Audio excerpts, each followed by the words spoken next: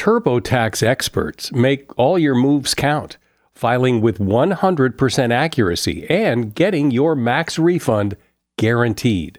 So whether you, say, started a podcast or side hustled your way into some great concert tickets or sold some cherished Hollywood memorabilia, switch to TurboTax and make your moves count. See guarantee details at turbotax.com/guarantees. Experts only available with TurboTax Live. Today on Something You Should Know, Christmas is the favorite holiday of many, but it used to be illegal to celebrate it. I'll explain when and why. Then, your voice. People make assumptions about you by how you talk. When we talk in a low pitch and in vocal fry and maybe not with a lot of pitch inflection like I'm talking now, the perception is negative, that we're tense, that we're weak, that we're hesitant. Also, does it really help to write the word fragile on the Christmas package you're sending? And our connection with animals. Interacting with them has an amazing effect on us. What we do know is that domestic animals increase our lifespan. Owning a dog will improve all kinds of things, from your heart rate to your stress level and even potentially how long you live. All this today on Something You Should Know. Always find what you love and love what you find at Total Wine & More. With so many great bottles to choose from at the lowest price, it's easy to find your favorite Cabernet or Chardonnay. Or maybe you're more of a whiskey drinker. One of their single-barrel bourbons is sure to please. With a little help from one of their friendly guides, find the perfect bottle that's just right for you. Hosting friends or family and don't have time to shop in-store? No problem. Total Wine & More makes it easy to get everything you need for any occasion with curbside pickup and delivery. But you know what the best thing about shopping at Total Wine & More is? That every bottle comes with the confidence of knowing you just found something amazing. With the lowest prices for over 30 years, find what you love and love what you find. Only at Total Wine & More. Curbside pickup and delivery available in most areas. Visit TotalWine.com to learn more. Spirits not sold in Virginia and North Carolina. Drink responsibly. B21. Something you should know. Fascinating intel, the world's top experts, and practical advice you can use in your life. Today, Something You Should Know with Mike Carruthers. Hi, welcome to Something You Should Know. We're right in the middle of the Christmas holiday season, and for many people, their favorite time of year. Certainly my favorite holiday. But did you know that celebrating Christmas used to be illegal? By the time the Puritans settled Boston, celebrating Christmas was outlawed. In fact, from 1659 to 1681, anyone caught making merry would face a fine for celebrating the once pagan holiday. After the Revolutionary War, the new Congress found the day so unimportant that they even held their first session on December 25th, 1789. Christmas wasn't proclaimed a federal holiday for nearly another century, which would have made the Grinch very happy. And that is something you should know. Without even realizing it, you make judgments about people based on the sound of their voice, and they make judgments about you based on the sound of your voice. In many ways, your voice is like an instrument, and how well you play that instrument makes an impression on everyone who hears it. If you want to be perceived as competent or confident or charming, or however you want to be perceived, your voice will either help or hurt that perception. Here to discuss the finer points of using your voice effectively is Dr. Jackie Gartner-Schmidt. She is a voice-specialized speech-language pathologist and professor at the University of Pittsburgh Medical Center, and she is also a presentation consultant. Hey, Jackie, welcome. Thanks, Mike. So explain how this works, how it is your voice telegraphs who you are to the people who hear it. Well, actually, let me give you an example. I'm going to say one sentence 3 different ways and think about judging me, not only my how I look, but also judging my personality. So here's take number 1. Thanks, Mike, for giving me the opportunity to speak about my passion, the human voice. Take number 2. Thanks, Mike, for giving me the opportunity to speak about my passion, the human voice. Take 3. Thanks, Mike, for giving me the opportunity to speak about my passion, the human voice. In all those 3 sentences, you were judging physically, if I'm tall, short, small, fat, brown hair, blonde hair, and you were also, most importantly, judging my personality, if I'm smart, dumb, confident, insecure, etc. So just like we can read a person's face, we can also read a person's voice. And there's some research, Mike, that is now showing that vocal cues may be more critical to accurate emotional perceptions, recognitions, than facial cues. So that old adage, it's not what you say, but how you say, is spot on. Well, it's always interested me, having been in the radio and the podcasting business, how when people can't see you and they hear you on the radio or in your podcast, and then they see you, how often they say, well, you don't look anything like I thought you would. You don't look at all like I pictured you. And exactly. That's because people create a picture of me, hopefully much more handsome and debonair than I actually am when they hear me. And I think that's true of everybody because I think the brain just has to fill in the blanks. If it can't see you, it creates this image. And with that, as you say, all the things that go along with that, what kind of person you are, how confident you are, and all of that it's just human nature to fill in those blanks. No, you're absolutely right. But here's the rub. When we talk in a low pitch and in vocal fry, and maybe not with a lot of pitch inflection like I'm talking now, there's research after research that the perception is negative, that we're tense, that we're, weak, that we're hesitant, that we're less hireable. And a lot of times we try to mask our emotions and we go overboard and we do it the wrong way. Yeah. Does that make sense? And so, with high pitched, again, we're anxious, we're scared, we're untrustworthy, we're stressed. But in reality, let's say we're not. We're like completely, really good at our job, but we've just blown a phone interview screening by letting our emotions hijack our voice. I think people have a sense, you would know better than I, that their voice is their voice, because you'll ask people who don't like their voice, oh, I have a really nasal voice and I just hate it. And they think that they're stuck with it, that is who they are. That's the voice that they will have till the day they die. And there's nothing they can do about it. No, there's definitely things that they can do about it.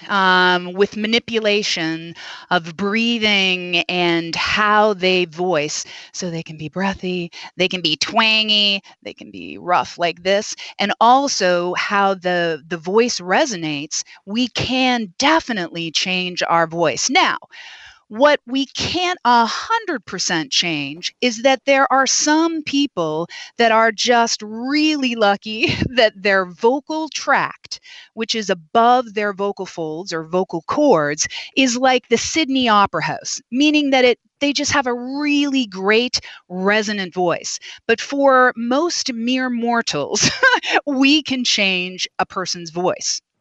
And so how do I do that? If I don't like my voice, is there some sort of objective practice that will improve any voice? Yes. So put your finger up to your mouth, and I want you to make an ooh sound with airflow. And so you're going to hear airflow in my mic right now. All right. So it's going to be like this. Ooh. Can you hear that? Loud and clear. All right, so here's the thing that's important. Right there, most times people don't use their airflow when they speak. In fact, they hold their airflow back. They're quasi breath holders. And one of the symptoms of holding your air back when you speak, and also just holding it and breath holding it during the day, is people who sigh a lot. Because when we're ruminating and when we're thinking, a lot of people hold their breath. And when they hold their breath and then they go to speak, all of a sudden their vocal folds are a little tense. And then they're in a loud, noisy environment and they have to have some dynamic range. And all of a sudden they get tight in their throat. So what we can do in therapy and in coaching, in voice coaching, is teaching patients and clients to, you're going to hear some noise here, feel the sounds of speech. Each consonant has a mouthfeel.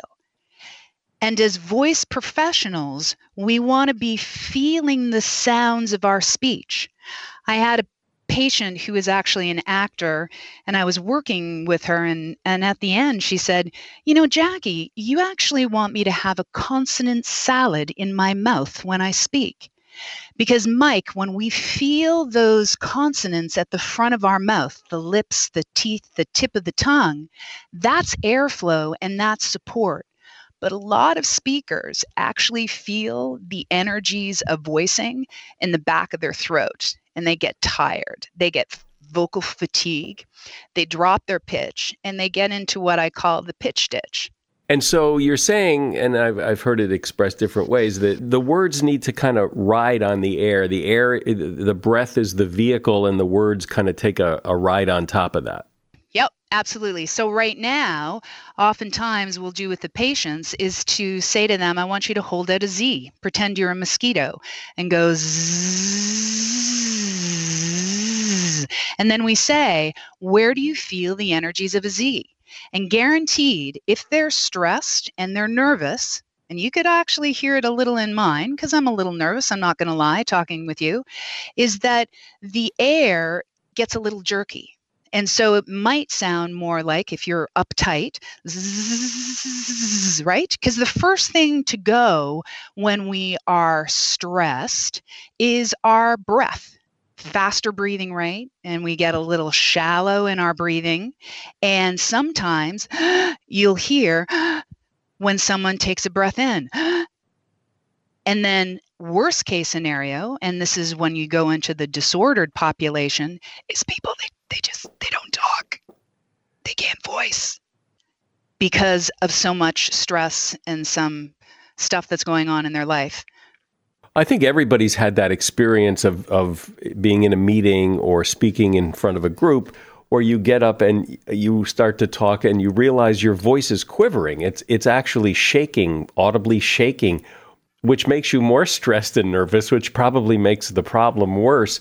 And so I imagine we're talking about the same thing, where it's the stress and the lack of breathing that's causing that. Yeah, what's happening is the vocal folds, when we're scared, the vocal folds tense up. And in some situations, they close altogether. That's why, those common vernacular, like the common examples, I got all choked up. That's because your vocal folds closed. Or you get a lump in your throat. That's because your vocal folds and all the muscles are tight. Or your voice quivers. Or, the scariest thing is when people say that they couldn't scream for help. So here's my example. Right now, if a plane came, and this is a terrible thing, but if a plane came crashing into the studio that I'm in right now, 3 things would happen. We know this in animal research, and we know this in human subjects. And that is that we'd blink, our heart rate would go up, and we'd hold our breath. And so when we're nervous, the vocal folds protect us. They're actually trying to protect us, but it comes out badly in our voice. So understanding that everybody's different, but that if there was a thing, if there were 5 people in the room and you wanted them all to speak better, you would say to these 5 people as a group, here's what I want you to do. What would you say to them? I would have them do lip bubbles.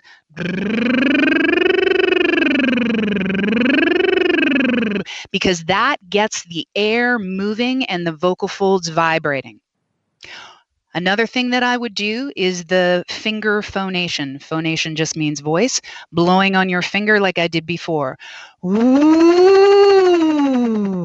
The next thing that I would do is have them speak clearly, spit out the consonants like I'm doing now. The third thing that I would have them do is modulate their pitch. A lot of people don't use a big pitch inflection. And A, it's boring to listen to, but B, for the speaker, it's so much easier to use good pitch inflection. That's it. Well, I like that. Fast, easy, effective strategies. We're talking about your voice today, and my guest is Dr. Jackie Gartner-Schmidt, a voice-specialized speech-language pathologist and professor at the University of Pittsburgh Medical Center. Just Capital is a nonprofit that tracks which companies are a force for good. Companies like Bank of America, which just earned the Just Capital seal. Bank of America is ranked number 1 for ongoing commitment to their workers with initiatives like Sharing Success, which awarded 97% of their teammates additional compensation, nearly all in stock. This is the program's 7th consecutive year, awarding more than $4.8 billion in total. Visit JustCapital.com to learn how a just business is a better business. Furnished by Just Capital. What companies would you want to work for? Just Capital is a nonprofit that tracks which companies are a force for good. Companies like Bank of America, which just earned the prestigious Just Capital 2024 seal. Bank of America is ranked number 1 in the banking industry and number 1 for their ongoing commitment to workers, offering best-in-class benefits, including a minimum wage of $25 an hour by 2025. Visit JustCapital.com to learn how a just business is a better business. Furnished by Just Capital. So something I'm very aware of and sensitive to, because I edit this podcast, is how people say and a lot. And in places, because I have to edit some of them out. And they say it in places where you don't think they'd say it. Like we're talking about cars, somebody might say the car. Well, they knew they were going to say car, so why throw an in the middle? It amazes me how much people say and ah. Yeah, it's nervousness. The other thing I guess I would say to your listening audience is learn how to pause. And pausing when you're nervous is so uncomfortable. It seems so unnatural. But that pausing and slowing down when you speak will give you time to not do the ums and ahs.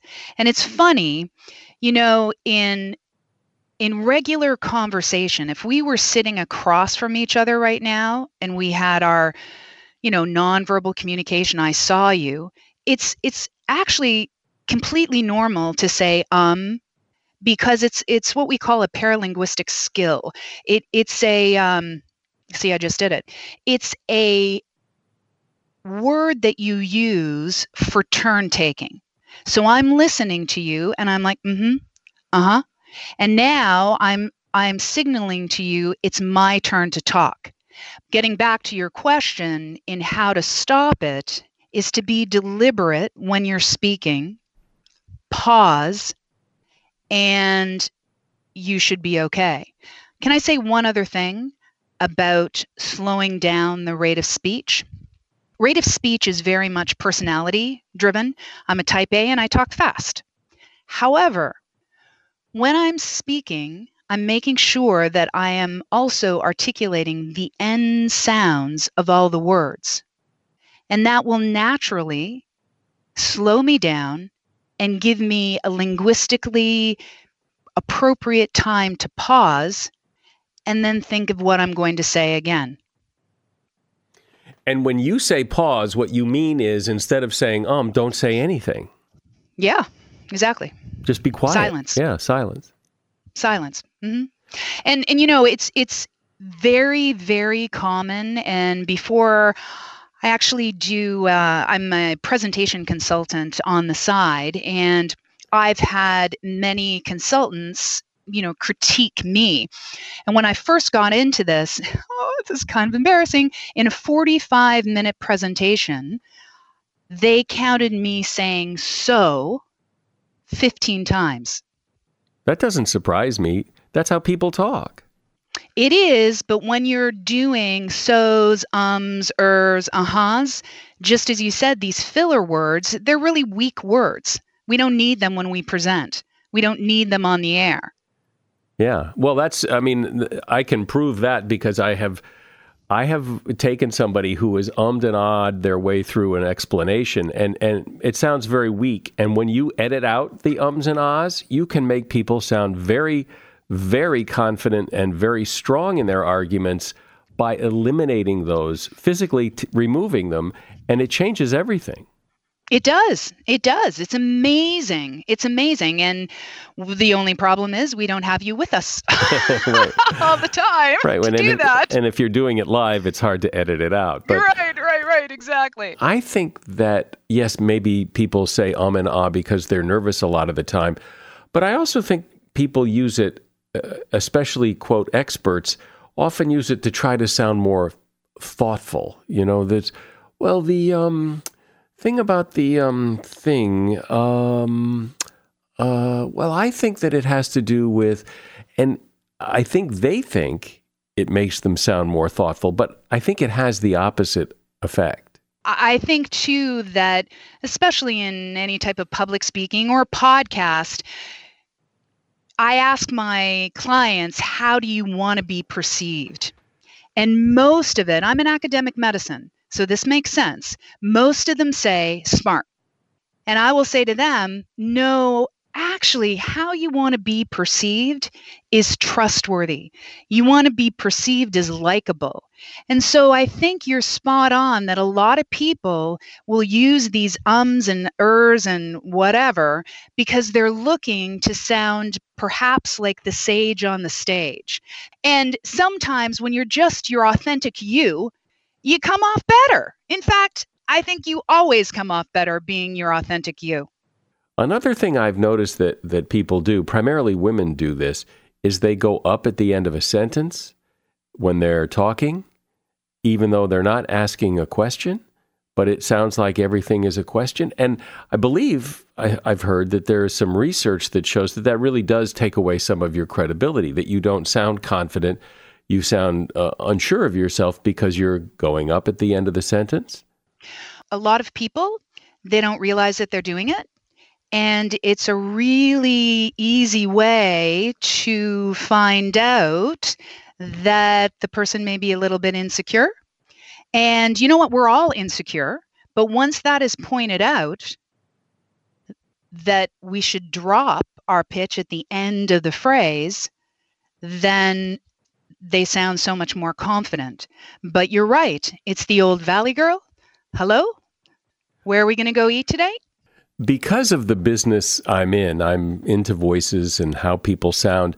And one of the things that amazes me is how much time we waste asking people to repeat themselves because they don't speak clearly or they don't speak loudly or they're looking the other way when they're talking to you and you're behind their back. Or we spend such a great deal of time asking people, what? What'd you say? Say it again. No, you're absolutely right. We actually, in therapy, have our patients label their voices, label their clear, crisp, consonant voice, their clear speech voice with good intonation, and then label their holding their air back voice and their maybe lower pitch and rough quality. And it's amazing what people say. You know, I had one person say that her, let's say, efficient, good voice, she said, it's my fake voice. And I was like, whoa, fake? That's not good. I said, what do you mean by that? And she said, I'm an introvert and I'm really shy. And when I go to speak, and if I use this voice that we've been practicing on, I like it. She said, but it's my confident voice. She said, I'm not really a confident person. And then, does that make sense? Like it's so the whole idea of who we are, our person, our emotions and all that, and how it comes out in our voice is just flippin' fascinating to me. And me as well. I really enjoy listening to voices and hearing things in them that other people probably don't listen for or notice. It's like a hobby. And I appreciate you sharing your expertise with us. Dr. Jackie Gartner-Schmidt has been my guest. She is a voice-specialized speech-language pathologist and professor at the University of Pittsburgh Medical Center, and she is also a presentation consultant. Thanks, Jackie. All right. Well, thank you.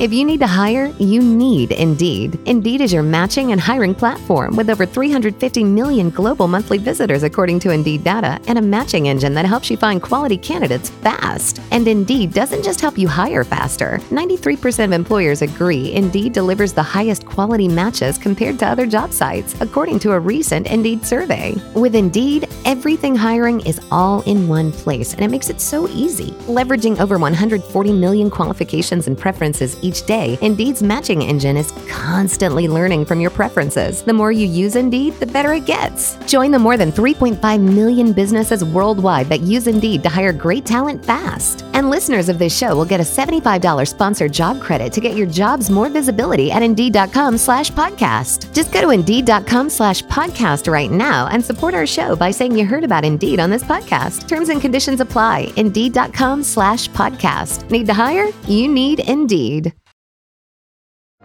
Hi there. Sorry for the interruption, but are you enjoying this show on Google Podcasts? You should know that the Google Podcasts app is going away this spring. That's right, going away, gone as in no longer available. You can still enjoy this show elsewhere though. Try out Spotify or Amazon Music, or maybe TuneIn is more your style. Whatever app you switch to, be sure to follow so you never miss the next episode. And thanks for listening, wherever you listen. Several years ago, my next guest coined a phrase. The phrase is nature deficit disorder, and it refers to the idea that not spending time outdoors in nature has a detrimental effect on our health. Or put another way, spending time outdoors in nature has a positive effect. His name is Richard Louv, and his landmark book back then was called Last Child in the Woods. Richard has a new book out called Our Wild Calling: How Connecting with Animals Can Transform Our Lives and Save Theirs. And this builds on that idea that we not only need to spend time outdoors among trees and plants, we also need to interact with animals, and there are benefits for doing so. Hi, Richard. Good to have you here. So first, let's capsulize that idea that you talk about, that being in nature is so good for you. Sure. There's a growing body of evidence. And when I wrote Last Child in the Woods, there were about 60 studies that I could find, that I could cite, mainly about the benefits of nature. Today, there's almost 1,000 studies that point in the same direction, which is that this helps our physical health, our psychological health, our cognitive functioning, our ability to learn and create. All of those things are very much helped by more experiences in the natural world. And when you say experiences in the natural world and being out in nature, what does that mean? What exactly does that mean?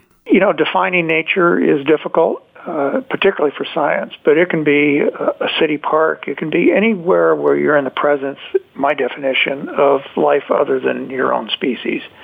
And if you focus on it, if you pay attention. And I think that's the key. It can be found in inner cities. It can be found in the suburbs, in rural areas. But the key is to realize it's there and realize that it's not just a nice to have. It really is a have to have when you start looking at these studies. And so how much nature is enough nature? How much time do you have to spend in nature to get the benefits you're talking about? That's a great question, and I evade answering it because some academics have actually tried to answer that. There's a professor, a researcher in Ireland, for instance, who has determined that just 5 minutes in a natural setting will produce measurable results in your psychological attitude and your sense of well-being and all of that. But I kind of don't go there because it's not only what is nature, it's what was the weather like that day. What animal did you run into? There are so many variables. The good studies look at it over time and not just one experience. And so let's talk about our relationship with animals and how that is different. Because when I think of nature, going out in nature, I don't necessarily think of coming in contact with animals so much other than maybe seeing some birds in the sky. I think of trees and grass and dirt and things like that. So this is different than what I think of just being in nature. You know, I've admitted in the past that I'm plant blind. I've written about the effect of plants and trees on human beings, but I prefer lizards. So I'm kind of the opposite of you. I look for the animals. It's interesting that the studies, the body of scientific knowledge of this, all those 1,000 studies, not all of them, but many of them, focus mainly on vegetation, on green space, as you've described it, and its impact on us. Very little has been done on wild animals and how they affect us.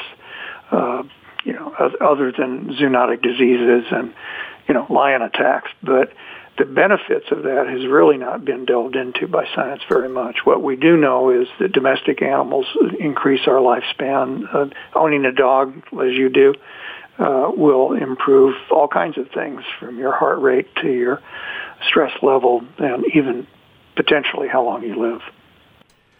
And again, though, what's enough? I mean, it's hard to prescribe someone being in nature or being with animals or whatever if there's no sense of like, well, what is it that I do and how long do I do it? I think when you experience it, you know it.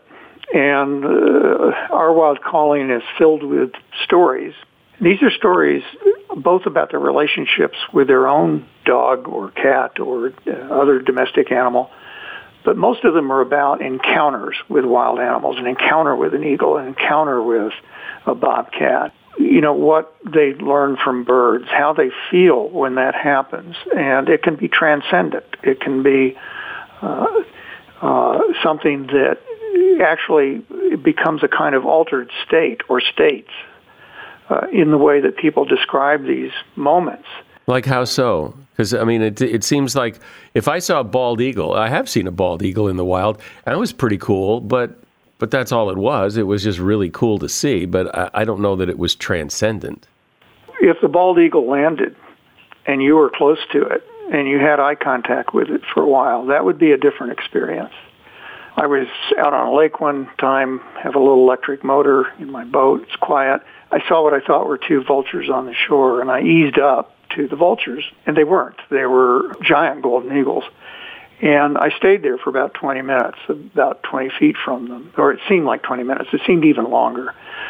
And they would lean down and take a bite of the fish they were eating, and then they would look up at me. We maintained eye contact for what seemed like forever.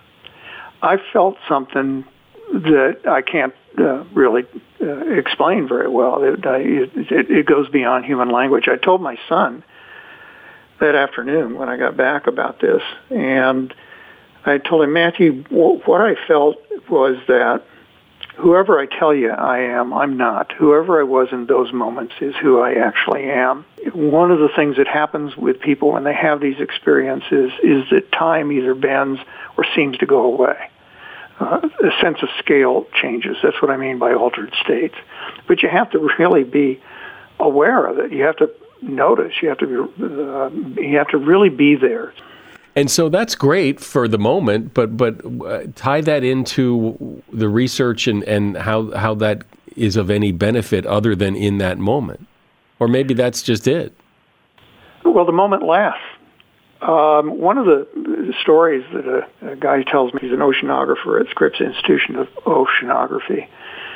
He was on the bottom of the ocean one day when he was in college, and he was collecting samples, scuba gear, and he felt something really big come above him and then stop. That's usually not a good sign.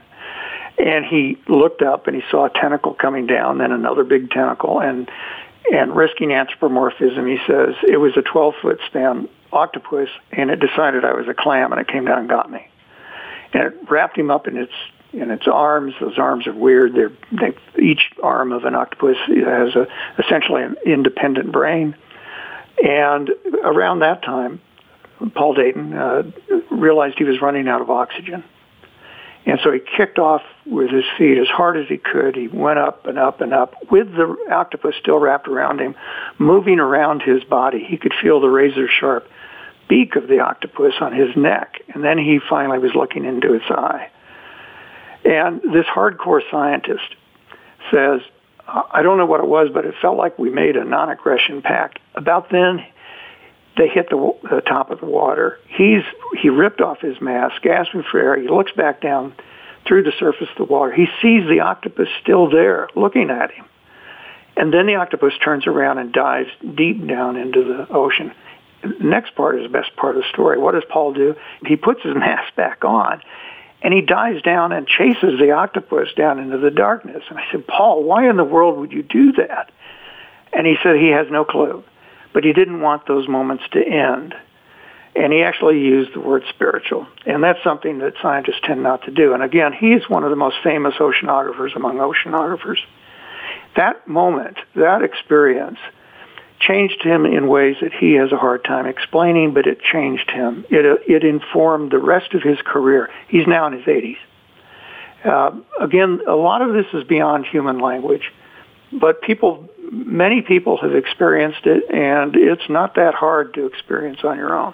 Here's my story that happened recently. We just moved, and the very first night we were in our new house, I took my dog for a walk and was across the street, and I saw the neighbor going through putting out his trash. And I started to walk towards him to introduce myself because I hadn't met the neighbor yet. And I took a few steps towards him and realized it wasn't my neighbor. It was a big bear going through his trash. Oh, that's great. No, it wasn't great. It scared me. No, it wasn't. Okay. But I made eye contact with the bear. The bear looked at me and I looked at him. I was scared to death. And I backed away and came home. And have later talked to other neighbors, and they said, "Oh, the bears are just looking for food. They don't bother people." And I said, well, "I wish someone had told me that before." But they'll bother you if you bother them. But they're just looking for something to eat. And the neighbor left his trash out. But that story, I'll never forget that moment of that eye contact with that bear. It was not like your friend with the octopus. It was my preconceived terror that I was about to be eaten by a bear. Yeah, and I've been in that situation too, with bears on Kodiak Island in Alaska, and I know exactly what you're saying. That fear is part of the experience often, and while we don't know a lot about exactly how animal encounters affect us or change us in terms of science, we do know in terms of science about awe and wonder. And awe is gaining a lot of notice in science, how that changes us, how that affects our health when we feel that sense of awe. Often, we feel awe when we are out of our comfort zone, and often when we're in danger. So what you probably felt was that sense of danger, and the reason you remember it is not only the danger, but a feeling of awe.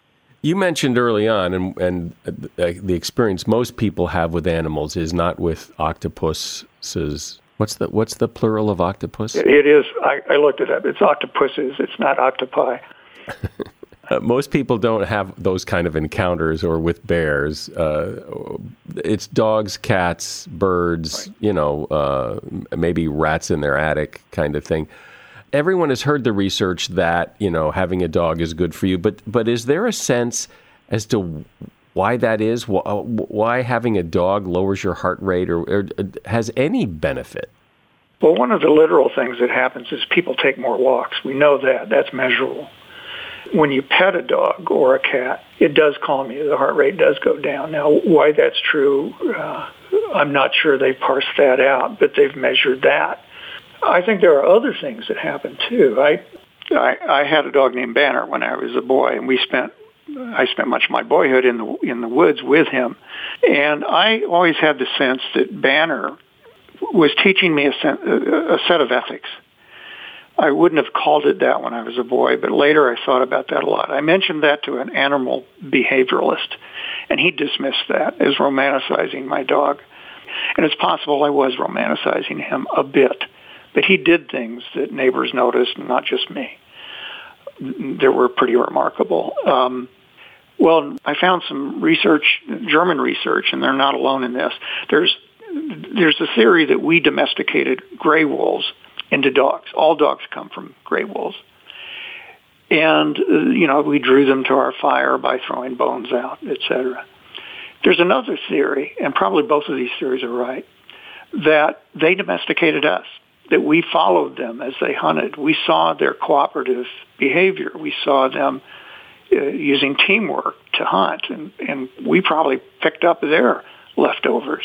The German research talked about that and used the word ethics, that we watched the behavior of wolves and became more human because of it. That's what I felt with Banner. That's what I felt with my dog, that there's something more there than just physiologically our heart rate getting better. We do know that through the science that having companion animals teaches empathy to kids. We get a sense of what death is about because we outlive these animals. Well, it is interesting when you think about how, and especially today, how people, really are into their pets. I mean, the pet paraphernalia industry is huge. People treat their pets as if they're almost human. And really, having a pet is just one of the things. Is it takes a lot of work if you do it right. I mean, you've got to feed them, you've got to walk them, you've got to take care of them, make sure they get medical care and all that. And yet, people have had pets forever. So clearly, there's some benefit there, whether it's obvious or not, or people wouldn't do it. Well, there are a few cultures that do not have pets, and they're quite different. But yes, pets have existed forever for most cultures. You're right. I mean, the pet industry is huge now, bigger than ever. There are more dogs in the United States now than ever before. The city planner of Toronto told me there are more dogs in Toronto now than there are human children. Something's going on there. Part of the thing is that millennials are delaying childbirth. And so it is true that pets can become kind of surrogate children as they delay childbirth or child rearing. But I think there's something else going on here. And one of the themes of our wild calling is human loneliness, the epidemic of human loneliness that medical people are now talking about. They're now saying that human isolation is about to surpass obesity as a cause of early death, not just because of suicide, but because of all the diseases associated with loneliness. I think that loneliness is rooted in species loneliness. We're desperate not to feel alone in the universe. The urban parks that have the highest benefit for human psychological well-being happen to be the parks with the highest biodiversity. I don't think that's an accident. We're desperate not to feel alone in the universe.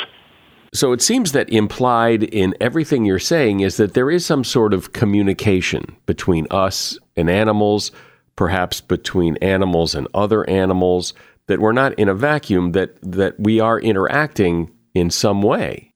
And there's all kinds of ways they communicate. They're astonishing. Horses have more facial expressions than dogs do. Of the animals studied, horses are second only to human beings in terms of the amount of things that they're communicating with their faces. We just don't see it, most of us, because we're not that familiar with horses, and because they happen so quickly and so minutely, but they're there. Horse whisperers can pick that up. They have the kind of sensitivities that allow them to pick that up. It's not extrasensory perception, probably. It's this other thing, just being aware, noticing, paying attention to those things over time. This whisper that's all around us can be tapped into. There are people, there's one guy, a great guy named John Young in the Bay Area. He takes hundreds of people out into the forest and teaches them bird language. And by what he means by bird language isn't just the tweets they make, the sounds they make, but their particular behaviors and movements and how they change when another animal comes into their territory. There's all kinds of complexities to that communication. Squirrels understand birds, some of them.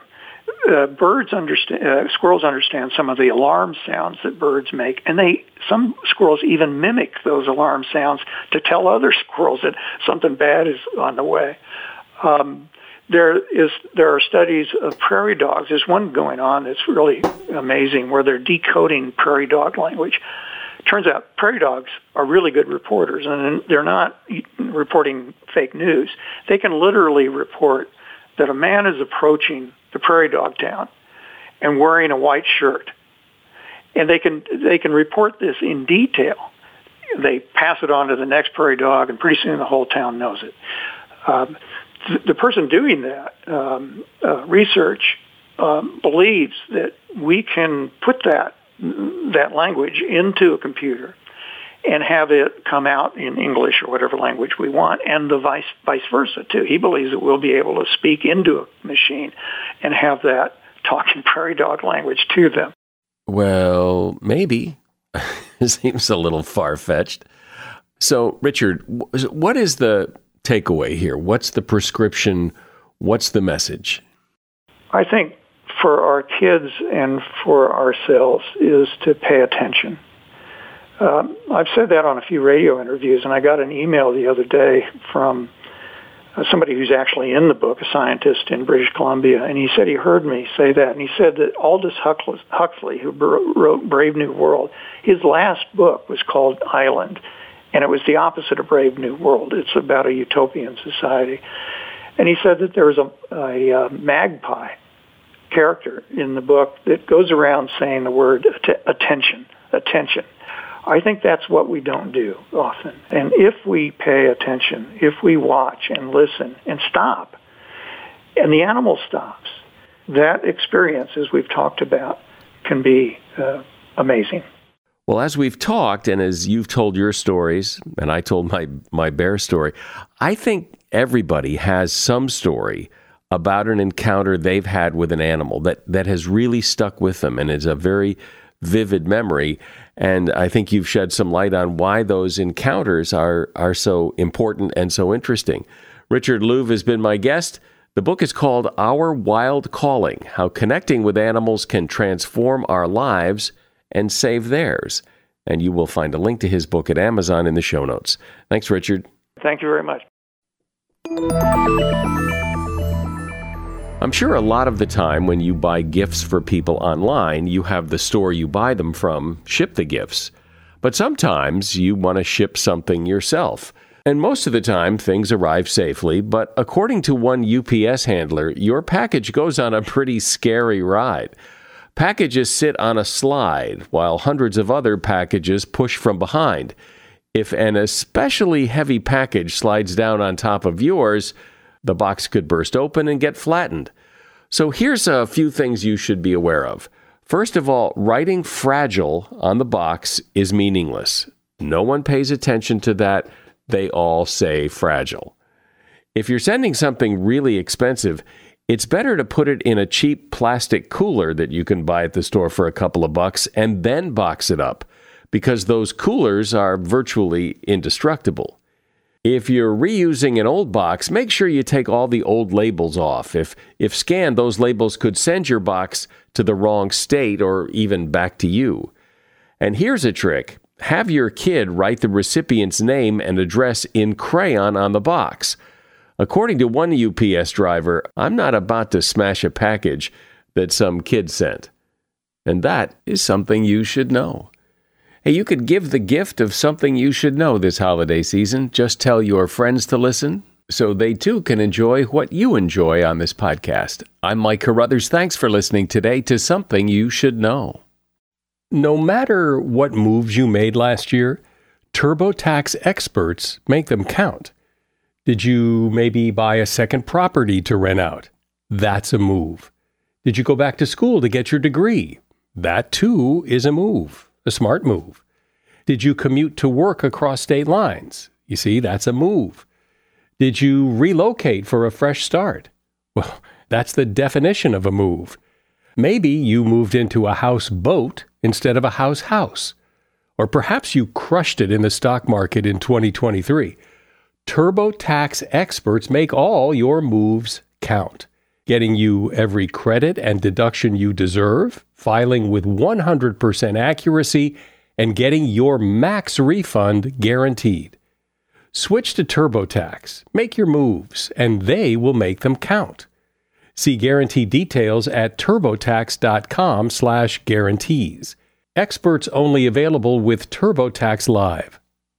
Movies, TV shows, books, podcasts, and more. It's What Women Binge with Melissa Joan Hart and her friend Amanda Lee. We have Lauren Bosworth with us. Yay!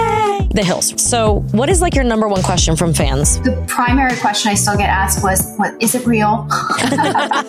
In 2024, to me, is a surprising question to get because I feel like everybody has been through the reality TV gauntlet at this point. What Women Binge, wherever you listen.